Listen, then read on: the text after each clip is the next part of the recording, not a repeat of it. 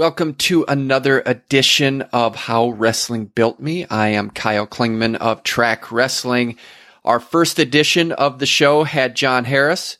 Our second edition, the one you are listening to right now, is with Michael Child, and we have to give a tip of the cap to both these guys because they really planted the seed for this show. It was through conversations with both of these gentlemen that made the connection between what wrestling did, how they took wrestling, and how they built that into their career. And what's neat about this is that they don't have to think about it. It just poured out of them. And when you talk to John Harris and what you'll hear from Michael Child, you really will feel that vibe. How Wrestling Built Me is built on that concept. It's not necessarily about how well you placed in high school or college. It's what you did to take those skills and become successful in something else. Now, Michael Child happens to be successful in another endeavor. He is with AutoNation, which is America's largest automotive retailer with over 300 sales and service locations in 17 states. He's won the coveted AutoNation's President's Award a record 9 times. He lives in Houston, but has that great wrestling background. He was in Midwest City, Oklahoma, grew up around the Smiths, lettered in football, went to Colorado State University where he was a 2-time academic All-American. And then get this, he donated a kidney to his younger brother Mark, which essentially stopped his competitive career. He was an assistant wrestling coach at Midwest City High School for almost 10 years. So a great wrestling background and a great interview that we get with Michael Child. He's our second guest, and again, kudos to Michael Child and kudos to John Harris. They're really the reason we have this podcast, but we have Michael Child coming up next on our second edition of How Wrestling Built Me. So great to have on Michael Child for this edition of How Wrestling Built Me. Really honored to have you on, Michael, and looking forward to talking to you about your business career and then how wrestling relates to that business career. So honored to have you on. It's my pleasure. Thanks for having me. As we detailed in the beginning, we talked about your life in the automobile industry. Let's just start with that. So many stigmas attached to the car business, the automobile industry. Set that straight for us. What is the automobile industry really like, and what can consumers get from you about what it's like to be on your side?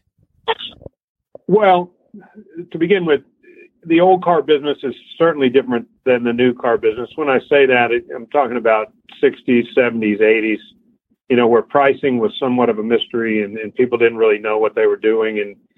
And now the integrity is certainly on the forefront of the industry, and consumers have as much knowledge or more than they've ever had. But capitalism and free enterprise is a great equalizer. Bad businesses fail and good businesses succeed. And you're exposed very quickly in today's world with social media, reputation, Google reviews, things like that, if you're practicing bad business. And so, it's a car is a commodity. You can get these cars just about anywhere. And competition is pretty intense. So if you're not operating with integrity and having, participating in great customer service, you're not going to last in the industry. And, people have the belief, from the old reputation that the car business was somewhat criminal. That's kind of a harsh word. And it might have been deserved in the past, but it's certainly not deserved now. And I love capitalism. I think capitalism is, it's very parallel to competition in wrestling. And, the people that outwork the other people, the people that outdo their competition are going to succeed in capitalism. And, you can set a lofty goal. And if you're willing to do something that nobody else is willing to do, then you're going to win in the end. And that's the same exact philosophy in wrestling. When you look at the Gables, the Smiths, the Schultzes, people that are willing to outwork the best, to be the best, business isn't far off from that. So hopefully that's not too lengthy of an answer, but there's a parallel right there. So it sounds like the internet is the game changer in the automobile industry, that because of the internet, because we're able to give reviews, because we're able to price check, that really changed the way we're able to see the automobile industry and how you guys have had to adapt. Is that correct? Well, that's true. Only from a consumer visibility standpoint. The internet is a game changer as far as exposure, but a lot of people operated with integrity from day one. Just because people weren't watching didn't mean they didn't have integrity. So there's a lot of good dealers out there. There's a lot of good people in the industry that, were determined, and they had principles, and they were ethical, and they were moral, and they did business right, and they're still in business today, and they're thriving. They're very successful. Were you always interested in free enterprise, capitalism, all those things you just talked about? Were those things early in your life that you were interested in? Well, yes. The short answer is yes. I had a job when I was 13. All of this I can attribute to my older brother. And I think people who have an older brother or a brother in general, whether it be in wrestling or in sports, they have a little bit of an advantage. I wanted to go everywhere my older brother did. And, we had jobs together, and, he wrestled in 5th grade. So I wrestled in 3rd grade. And, from the capitalism standpoint, I knew at an early age that the more I worked, the more I'd get ahead. Financially, it was kind of a byproduct. I didn't even realize that the conditioning of working was something that would stay with me forever. Everybody looks for the financial reward, but what you get more than anything else is, you condition yourself to, you just don't quit. And, you have adverse times. Not every day is going to be an easy day. But you still got to get up and you got to do the work. What is it about the automobile industry that brought you in? Because I've got to believe that it wasn't something as a 5-year-old you're thinking, I want to be in the automobile industry. Where along the line did you say, this is the profession, this is the career path that I want to take? Well, that's a crazy question. And I will tell you, I don't think anybody in kindergarten says, hey, when I grow up, I want to sell cars. And I didn't. I had no desire to do it. And I was in some other businesses, and the dealer kept coming to me saying, hey, when you sell those businesses, I want you to be in the car business. And there's actually a person that I grew up with, and he gravitated towards me simply because of work ethic. And, and that work ethic, again, I attribute that to sports, and more specifically to wrestling. And like Gable says, once you have wrestled, everything else is easy. So I did sell my businesses, and they weren't car business. And he came to me almost immediately and said, you need to get in here and do this. And I said, no, I don't want to do it. And I said, I want to go back to school and get my master's degree. And he goes, just try it. And so I did. And I realized that the competition was pretty easy to beat because they didn't really have a work ethic. And from a financial standpoint, it was very lucrative because with a limited skill set, you could certainly do very, very well. And so I did. And then it just kind of, the competition of the business, it kind of sucked me in like a vacuum. Okay, this is competitive. And, if I love wrestling, I would have wrestled forever if physically I could have. But everyone knows that, there's a time when you stop. And so I needed to fill that void with something that was competitive. And, the capitalism and the industry that I'm in allowed me the competitive void that I had to fill. What were those businesses that you sold, Michael? Well, I had 2 restaurants, and I had another business that, it's just, and they required a lot of work. So, but the conditioning, getting up early and closing late, any job after that was pretty simple. And everybody said, man, you're going to work a lot of hours in the car business. And And yeah, you do, but it's nothing compared to what I was working before. And so those businesses were good. I had them for 7 years, right out of college. In fact, one of our really, really elite athletes in high school that was 7 or 8 years older than me introduced me to them and got me started. And within 7 years, we had big firms, big restaurant chains wanting to buy my locations and wanting to buy my stores.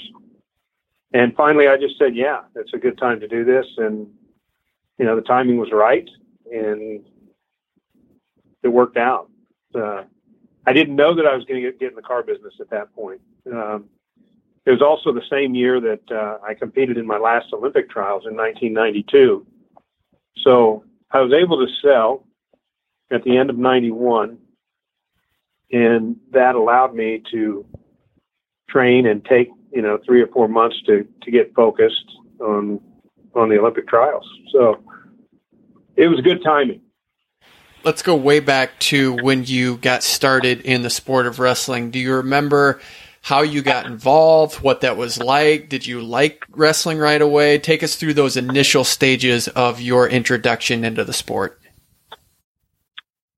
I remember it vividly to this day. My older brother did it, and he was competitive in it. And he, I think he was 4th or 5th grade. And so I hung around with him at our elementary school, which, by the way, I grew up in Midwest City, Oklahoma, and the Mid-Del school system offered every sport from 4th grade on and had equipment and subsidized everything. It was a very competitive environment. And it was good. I think the schools benefited from it. I think we had a better community because every school had sports. So when my brother didn't go home right after school, I didn't feel like I should go home right after school. So our coach / PE teacher said, hey, you can hang around, but, you can't compete in this until you're 4th grade. And I was 3rd grade. So he'd have me clean the mats and he'd have me run errands and do stuff. And he was a really special coach. He treated me pretty well. And it wasn't very long where, you had an uneven number of wrestlers out there. And he said, okay, Mike, go ahead and jump in there and do your thing. And, to be honest, I got beat up pretty good when I was a 3rd grader. But I loved it. And so I kept going back. And obviously, 4th grade, I was able to do it and kept doing it until I graduated college and then a little bit more. But in my hometown, everybody wanted to be a wrestler. Everybody wanted to participate in sports, it seems like. And it was very competitive. But, yeah, I remember it to this day. And it found me more than me finding it. Destiny kind of does that sometimes. And I'm grateful to God that it happened.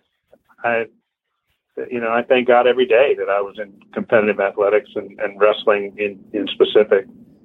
Did you like it right away, though? Is it something that you wanted to stick with, or were there moments where you had to will your way through it and maybe you wanted to quit, but you kept with it? Do you have any moments like that in the sport? Well, I never had any big desire to quit. And I'll tell you, there were times that were tough, and I didn't like it all the time.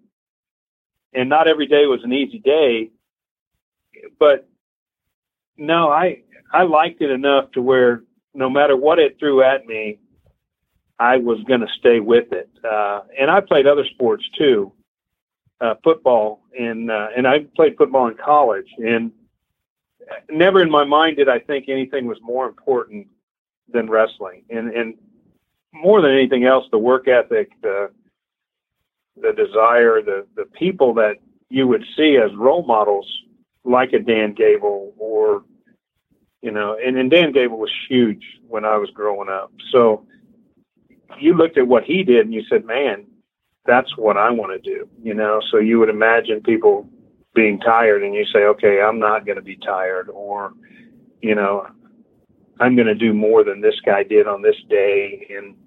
And so, yeah, I never really felt, hey, this is the end of wrestling. I still don't feel like it's the end. If I get an opportunity to roll around with some kids, I'll gladly do it. I'm probably not as, I'm a little more physically limited than I used to be, but the sport, every good thing that in my life I can attribute back to wrestling in one way or another. When you say that, I want to make that connection and that link. So when you say that every good thing is attributed to wrestling, is it looking back and saying, here's the skill and how I'm getting through this situation? Is it the work ethic? Can you give us some specifics on how that tangibly translated into what you're doing today? Well, so many people that, and some have wrestled, some haven't wrestled, but they don't understand the conditioning part of the sport and the making weight and then you go out and compete. And, when you do that year after year after year, and you say, people throw this challenge at you, and it may seem mammoth to them, you say, oh, you know what, I can do that. And then you start compartmentalizing and breaking it down and saying, this is how I'm going to attack this. And you embrace work. You embrace the hard parts. And as you get better at them, and it could be a physical fitness routine. It could be a business routine that requires discipline, as you do that, and you can do it. You have this confidence given to you by faith and by what you've done in the sport of wrestling, knowing that there's no task that is too difficult. There's no challenge that you cannot overcome. Now, some will take longer than others, but you've embraced the work and you say, I'm going to attack this thing and I'm going to knock it out. And then you even gain more confidence. And your competitors, psychologically, they see what you do, and sometimes they quit because they're like, I can't do what this guy does, and again, I attribute that back to wrestling as well. So those are the good things. You don't see any problems or any adversity that you feel like you can't overcome because of what you did in the sport of wrestling. Whether you won or whether you didn't win, you can overcome a lot of things and attack problems instead of, so much of the world right now is, social media is a double-edged sword. People get bummed out, or they think, I can't do this, or they get talked out of it. And you've got to ignore those obstacles or treat them like challenges and just go beat them. And wrestling taught me that early, and family has a lot to do with that as well. But wrestling more than anything else, because it's mono and mono. You're out there, you're an orphan. You don't have a lot of people to blame. And team sports are a little bit different. Hey, we didn't win because our third baseman made 3 errors, or we didn't win because our line didn't block very well, or, if you go out and you wrestle and you didn't win, it's clearly on your shoulders. And sometimes you get scarred up, but you got to come back the next day. And that's what I love about it. You're conditioning yourself not to quit. How much of that wrestling was because you were in that Midwest city environment? Because you have to think that's pretty special to be around that. And I don't know who the guys were, but I think you had all Americans around you. And I don't know if you realized it at the time, but I have to think that built you in a way that just maybe the sport did, but being in a special culture also added to that level. Well, I'm grateful to God that I grew up in Midwest City, Oklahoma. And I can name the names. There were Roger Frizzell, was a year ahead of me, went to first grade through 12th grade with me. He was a 4-time All-American, actually won a world championship in Bulgaria. Bill Amin and Robin Amin and Paul Amin, they all won, between the family, they probably had 7 or 8 state titles, and they were, Division II national champions. And, then when I went to high school, you name it. We had Johnny Johnson, and we just had so many people that went on to Division I and became All-Americans or world champions, or and then in Del City, not 5 miles away, you had Leroy Smith and John Smith and Pat Smith, and the Smiths just kept coming. But there were a lot of good wrestlers in Del City as well that their last name wasn't Smith. But I will tell you, it was competitive and it was fun, and the Christmas workouts were probably some of my most memorable times. We would come back from college and everybody went back to the high school room, and it wasn't uncommon to see, Roger Frizzell and John Smith and Johnny Johnson, myself, and, Keith Walton, and the names go on. And they'd all be in the same room working out with each other, going over stuff. And, it was pretty special. Now we have, the coach of the Houston Astros was in that Midwest City group, and AJ Hinch. And then, Mike Gundy actually was a great wrestler in junior high school, the coach at OSU football. And, he ended up stopping in high school because he played baseball and played football so well, and that's where his future was. But a lot of those kids wrestled. In fact, most of them did. Midwest City and Del City, it was a wrestling community, and that's a good thing, and everybody shook hands and went home, and, we ate a lot together, and we worked out hard together, and we all remain friends to this day. So, it was a great community to grow up in, and I'm grateful for that. And then you went on to be an assistant wrestling coach at Midwest City High School for about 10 years. Was that while you had your businesses? Was that something you did as a volunteer? How did you get involved in the coaching end? It was, they asked me to. Kenny Nelson, who was an All-American at OU, and he was ranked number one probably his last 2 years at OU, 126-pounder back when it was 126. He had asked me to come help at Midwest City High School, and it was really an honor and a privilege. And we had, I was there for 8 years. We won 5 state titles, and we came in second 3 years. And I believe we had 26 state champions, and they all went on to good schools. And it was a good time in my life. It developed me personally, and in some of the inadequacies that I had. Coaching's different than wrestling. Competing, you take care of yourself, and that's the one job. You only have one job. You take care of yourself, and you make sure you're ready to go. Coaching, you've got, 10 to 12 different athletes, and they all wrestle differently. And so you've got to figure out what their strengths are and where their shortcomings are, and you got to learn to coach them differently. The base stays the same, conditioning is the same, and a lot of the things, the rules are the same, but the styles aren't the same. And I think any good coach would tell you that.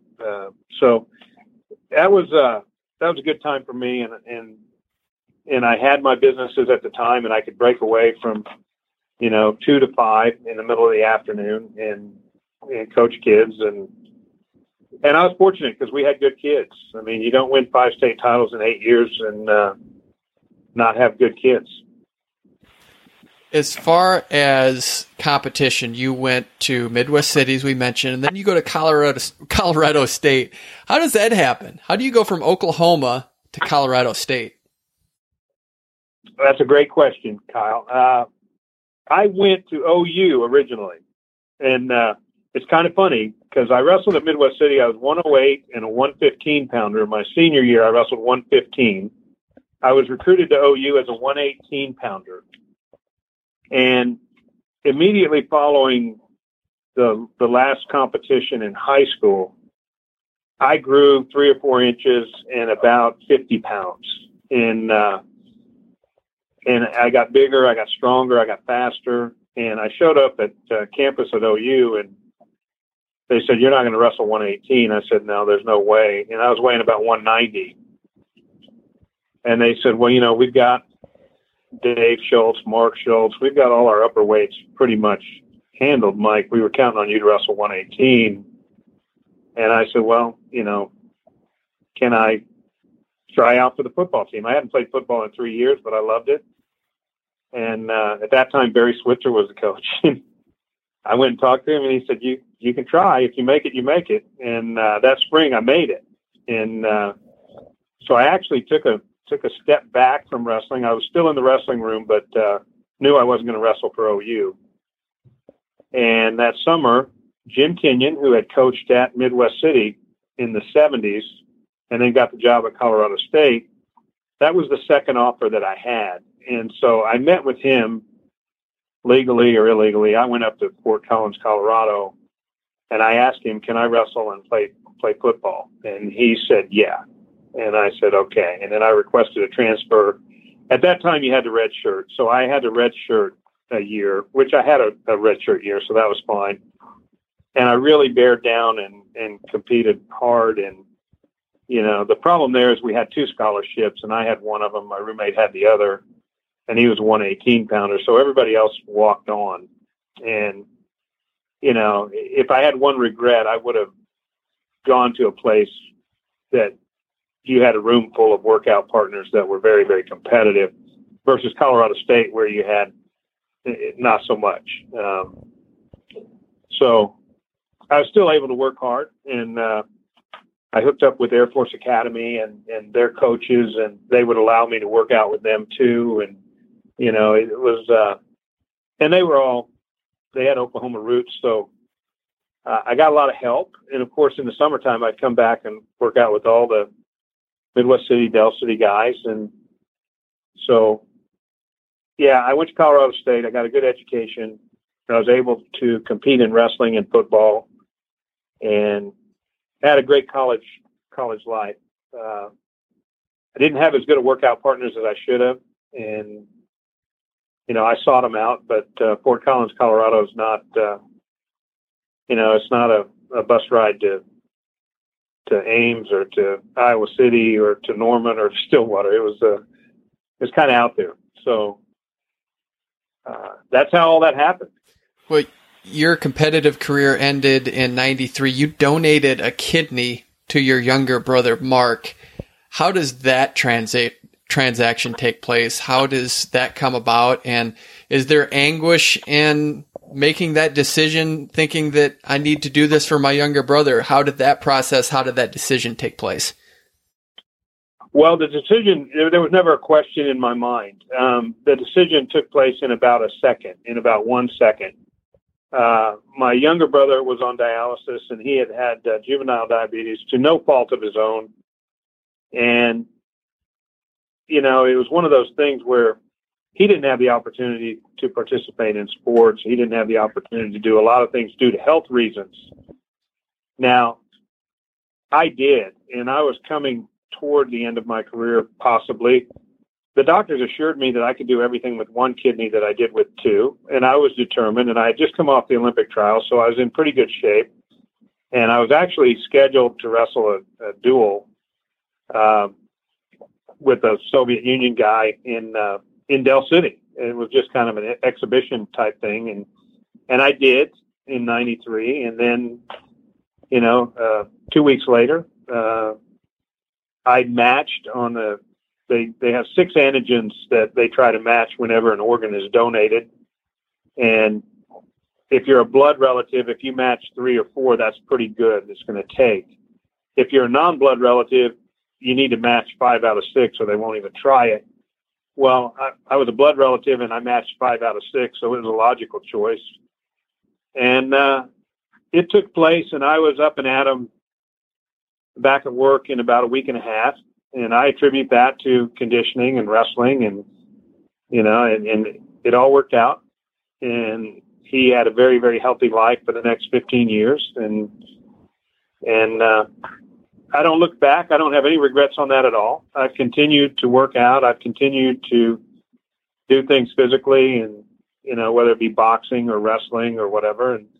The one thing I won't do is ride a motorcycle, and I don't want to expose the other kidney at any high-speed accident, because when you only have one, you got to take care of that one. So that's the only thing I won't do. But I'm not limited physically in any capacity. And, like I said at the beginning of this question, it took no time at all to agree to do that. That's just what you do. Going back to what you said earlier about outworking the competition, what does that feel like to look at someone and say, I know I've outworked that person because I have a unique set of skills, and clearly you have articulated that you got those through wrestling.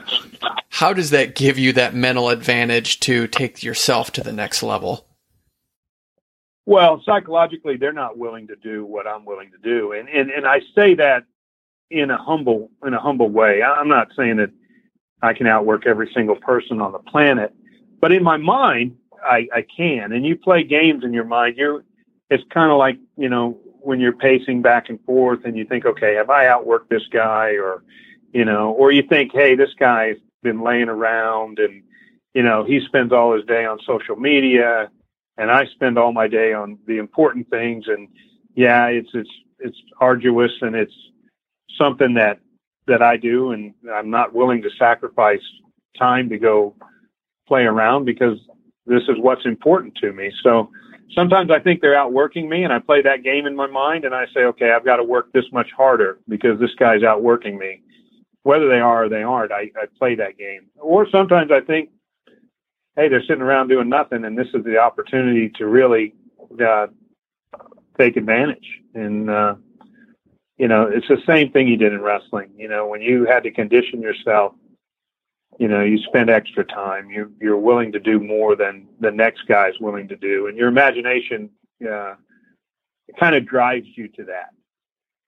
What do you do to keep motivated and then stay motivated? Do you have things that you implement into your life to get through some of those lulls? Because we all have them. We all have dips where we need to get out of a rut. What do you do to get to the next level and to keep sharp, keep motivated? You force yourself to do something. In my case, I forced myself to get into the gym and lift and run and condition myself. That plays a big part in my life, physical conditioning. And that's, when you don't think, when you're in a rut, you just got to force yourself out of the rut. You've got to work yourself out of the rut. You've got to have, that mental toughness to say, okay, this isn't going to last.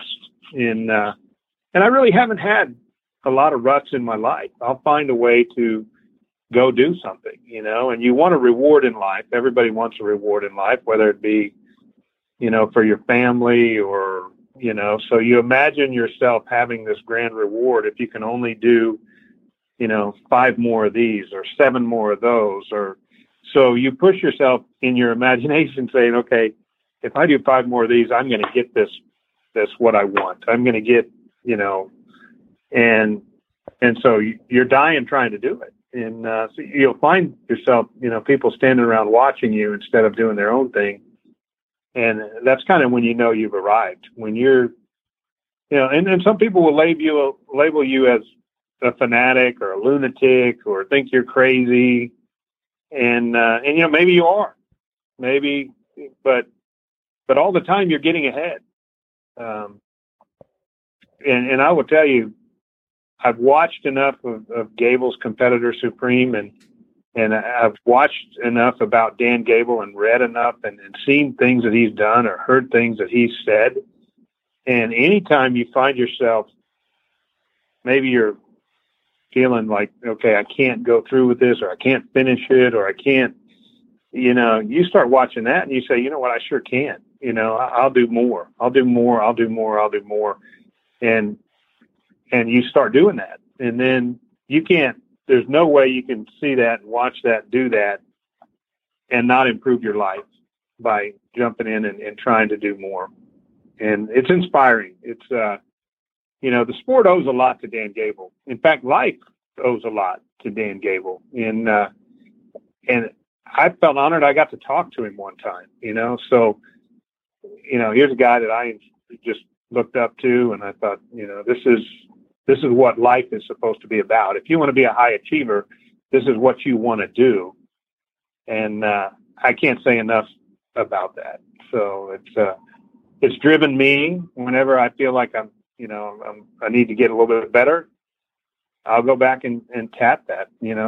I'll tap that competitor supreme, or I'll tap a quote that Gable might have said, or maybe even one of my high school coaches might have said. So grateful for those references. So taking what I just tried to impose on you as a question, saying that we all have lulls, it sounds like what you're saying is that you're pretty much able to stay even and not let there be a lot of highs and not let there be a lot of lows, that you're consistent through your work and that you have a system and that you work the system. Is that how you're able to just rise the ladder of success, Michael? Well, you want the highs to be a regular thing. And now, as I've gotten up and I've gotten into this industry and I've coached, it's managing, but it's coaching. You have 160, 170, 250 employees, teammates, whatever terminology you use. You want your highs to be all the time. And, you want achievement to be the norm. And you start getting it. And then when you get it, sometimes I'll look back and say, wow, and you knew you were going to get it. But when you see 150 people that just got way better, then you get sentimental inside, because again, managing me is not a problem. I can force myself to do things, but not everybody is that way. So, especially in this industry, it's not a wrestling room. Wrestlers want to be there. They want to sweat. They want to work out. They want to do that. Not everybody's as competitive. And so when you start a culture that's, competitive, and then people fall into it, and all of a sudden their lifestyle is better, which, by the way, it's a lifestyle. You create a lifestyle. I can tell you a million reasons why things fail. A lot of people set goals, and once they hit something, whether it be a diet and they get to their weight or whatever, they immediately quit instead of continuing to make that a lifestyle. I guess that's what wrestling has done more than anything else. It created a lifestyle where you can achieve whatever you want to achieve. You don't have to be physically gifted. It helps, but I've seen so many athletes that were not physically gifted be national champions and world champions and Olympic champions. Some of our best Olympic champions, they weren't stronger, faster, or more physically gifted than anyone. They just outworked everybody. And, the old saying, to be the best, you got to outwork the best and outthink the best and be willing to do what someone else is not willing to do. And that's a lifestyle. That's something that you do every day. And, when your head hits the pillow at night, you sleep pretty good because you did everything in that day that was required and then some. So I don't like going to sleep when I haven't done everything that was necessary to do. I don't sleep as well, but that doesn't happen very often. How do you motivate someone who isn't as motivated as you? How do you handle that person? How do you implement some sort of commitment and all those discipline habits that you talked about? How do you do that as the coach or the leader? How do you get someone motivated? Well, you find out what they want. You find out what drives them. And, if they're not a driven person, you don't hire them. But, if they want something, then you say, okay, this is the reward. You dwell on the reward and you move towards that. If you dwell on the penalty of failure, you're going to move towards that too. So what do you want out of life? Very interesting question, because my father, who I thought was a hero and a very brilliant person, used to tell me things and they just hit me.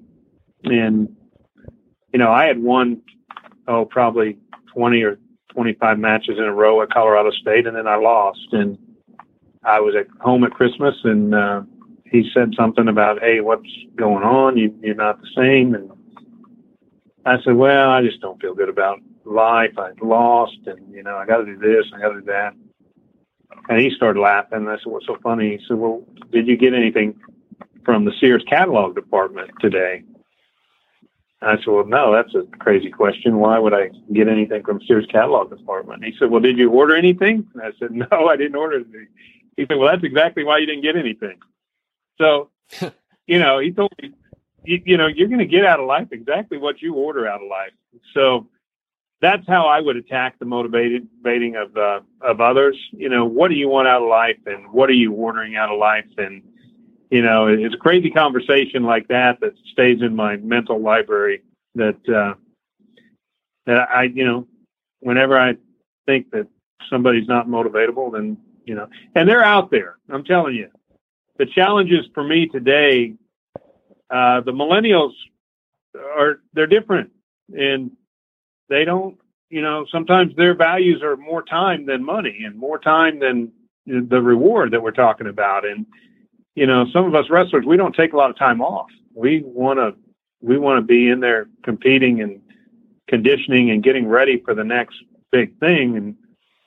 And these people, and I say that in the nicest way, they just have different values. So you got to figure out what those are and motivate that way. What motivates you? I look at your credentials. You have a record 9 President's Award from AutoNation. Are those awards what motivates you? What's your end game?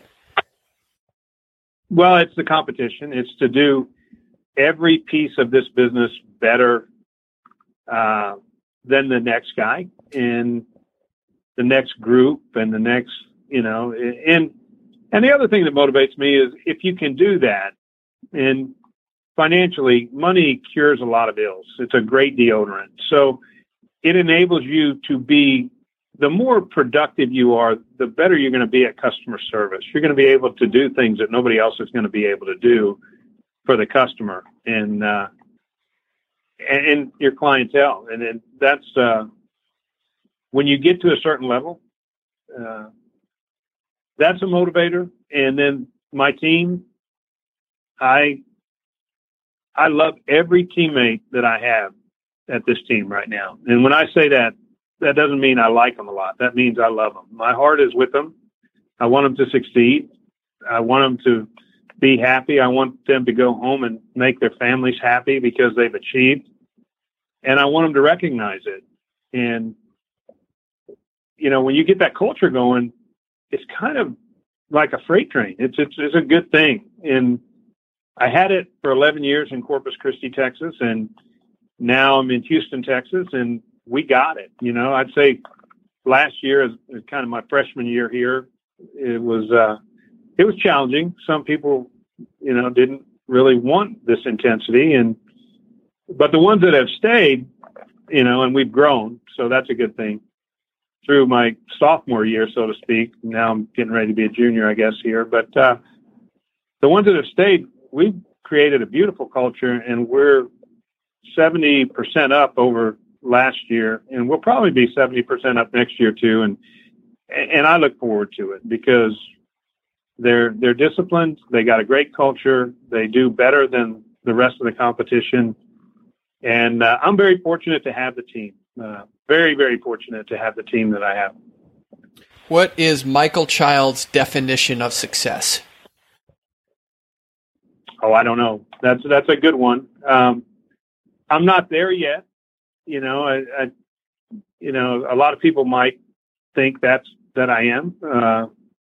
I don't look at it from a money standpoint. I don't think that's not the measure of success. I look at it from a heart standpoint. I look at it from a mental toughness standpoint. I look at it from an overcoming adversity standpoint. When you can look at any situation and say, you know what, we'll handle this, and you take a teammate and you say, don't worry, we'll climb this wall together. You and I, we're going to make this happen. So, and then you make it happen, I guess that's success. When you look back at this and you look at some of those moments, do you have a moment in your head where it was it was on the brink of whether you're going to make it or not make it? I'll tell you what, yes. And I have clarity on this. And my father, when I graduated high school, and of course I told you I got a little bit bigger between the state championship and my graduation date. And he got me these cassette tapes. That tells you how old I am. Called The Psychology of Winning by Dennis Waitley. And it talked about self-direction and self-discipline and, each tape. And I wore those things out over the summer. And I lifted and I ran and I would run sprints and I would run stairs and I would do everything that I could possibly do physically and challenge myself. And when I went to OU and they said, you're not going to be a 118 pounder, I was prepared for that. And I was prepared for some dumb reason to go down and talk to Barry Switzer and the coaches at OU to say, hey, would you let me try out for the football team? And that was, they were probably top 5 in the nation that year. And he said, if you make it, you make it, pretty much like dismissing me that I wouldn't make it. And when I made it, that was a huge, huge accomplishment for me. I didn't get cut. I made one of the top 5 teams in the country, and I hadn't played football in 3 years. And so I knew at that point the recipe, if I keep working like this, if I keep taking on these challenges and knowing that I'm going to succeed, you just imagine that you succeed before you ever start and you keep moving towards that. Then I knew that I could go wrestle, I could go play football, I could go into business. No matter what it took, I was going to make it happen. Whatever it takes, you gotta just go get it. So I think that was a moment that I thought, okay, at 18 years old, I climbed a pretty good mountain. It was a pretty good challenge. And of course, the funny part was I made it, and then I said, oh, I can go to Colorado State and do this as well. And I did. So, no, it was a good time. It was a good time. You have a couple children, daughter Francesca, son Michael Jr. I have no idea if they like wrestling or not, but how do you implement the skills of wrestling to them, even if they aren't involved in the sport? My daughter, I don't see, she's 6 and Michael is 3. Michael's already had, my high school teammates have wrestled with him and the Smiths have wrestled with him. And he loves it. He eats it up and he's got the temperament for it. Now, I want to see what happens when he gets pinned or when he gets a little bit of adversity, but he's 3. I'm going to let him be 3 for a while. Sure. But, I want him to have discipline in his life. I want him to be, I want him to do the right things and not worry about hard work. I want him to embrace, okay, if he didn't do it right, if he failed one time, that doesn't mean he's going to fail forever. He's going to keep doing it until he gets it right. And I don't think he'll have a big problem with that. His mother's pretty good person, pushes him pretty good. And he's got some natural athletic ability. My daughter is very smart and, she's a little bit different. She does gymnastics and she does dance but I can tell you at 6, she's not thrilled with it all, but she does it. And so we'll see. I'm going to kind of let her develop too. She might be a great piano player. She might be a musician. She might be a scientist. I don't know. But I'm fortunate that they're 2 different kids. But so far they're pretty good kids. They just they need some coaching and some guidance, and we'll let them be kids for a while and see how they develop. And if they want to be a piano player, if they want to dance ballet, if they want to play basketball, God forbid, I'll I'll make them the best basketball players they can be. Well, speaking of that, you live in Texas and you grew up in a hotbed of Oklahoma. What's the vibe? What's the culture of wrestling in Texas? When you say wrestling, do they think you're an alien, or what's the culture down there for wrestling? Well, unfortunately, down here, they think of wrestling as a scripted performance, because they've seen the WWE and all that, BS. And not to say that those guys aren't good athletes, but actually, female wrestling is better down here than the male, because more people do it. South Texas, especially, you've got, they can play baseball, tennis, golf. They can play summer sports year round because the climate is conducive to that. But you can't, wrestling it's not that big in South Texas. Now in North Texas, it's getting okay. I think, Bo Nickel, the kid from Penn State, sure. He was a North Texas guy. I think he went to Allen High School. So it's getting there. I just, there's too many options right now. And I will tell you, some of the other sports that maybe I don't really quite get their popularity are, they're pretty dominant. Soccer is very dominant down here. And I never would have thought soccer would be dominant, but it is. So, Oklahoma for me was great. Texas is good, but the sports are different. The people are more into other sports. So we got to end with this, Michael. You're in the automobile industry. What kind of car do you drive? Well, I drive what I sell, which is a Toyota, and I can drive just about anything. I have, in my life, I've had a bunch of different cars. I have a Chevy Silverado Z71 that sits in my driveway. I had an Audi RS5 that I kept in a house in Oklahoma that was absolutely the best car that I ever owned. And I loved it. My wife's had, the luxury cars, the Mercedes, the BMW, that stuff. And great cars.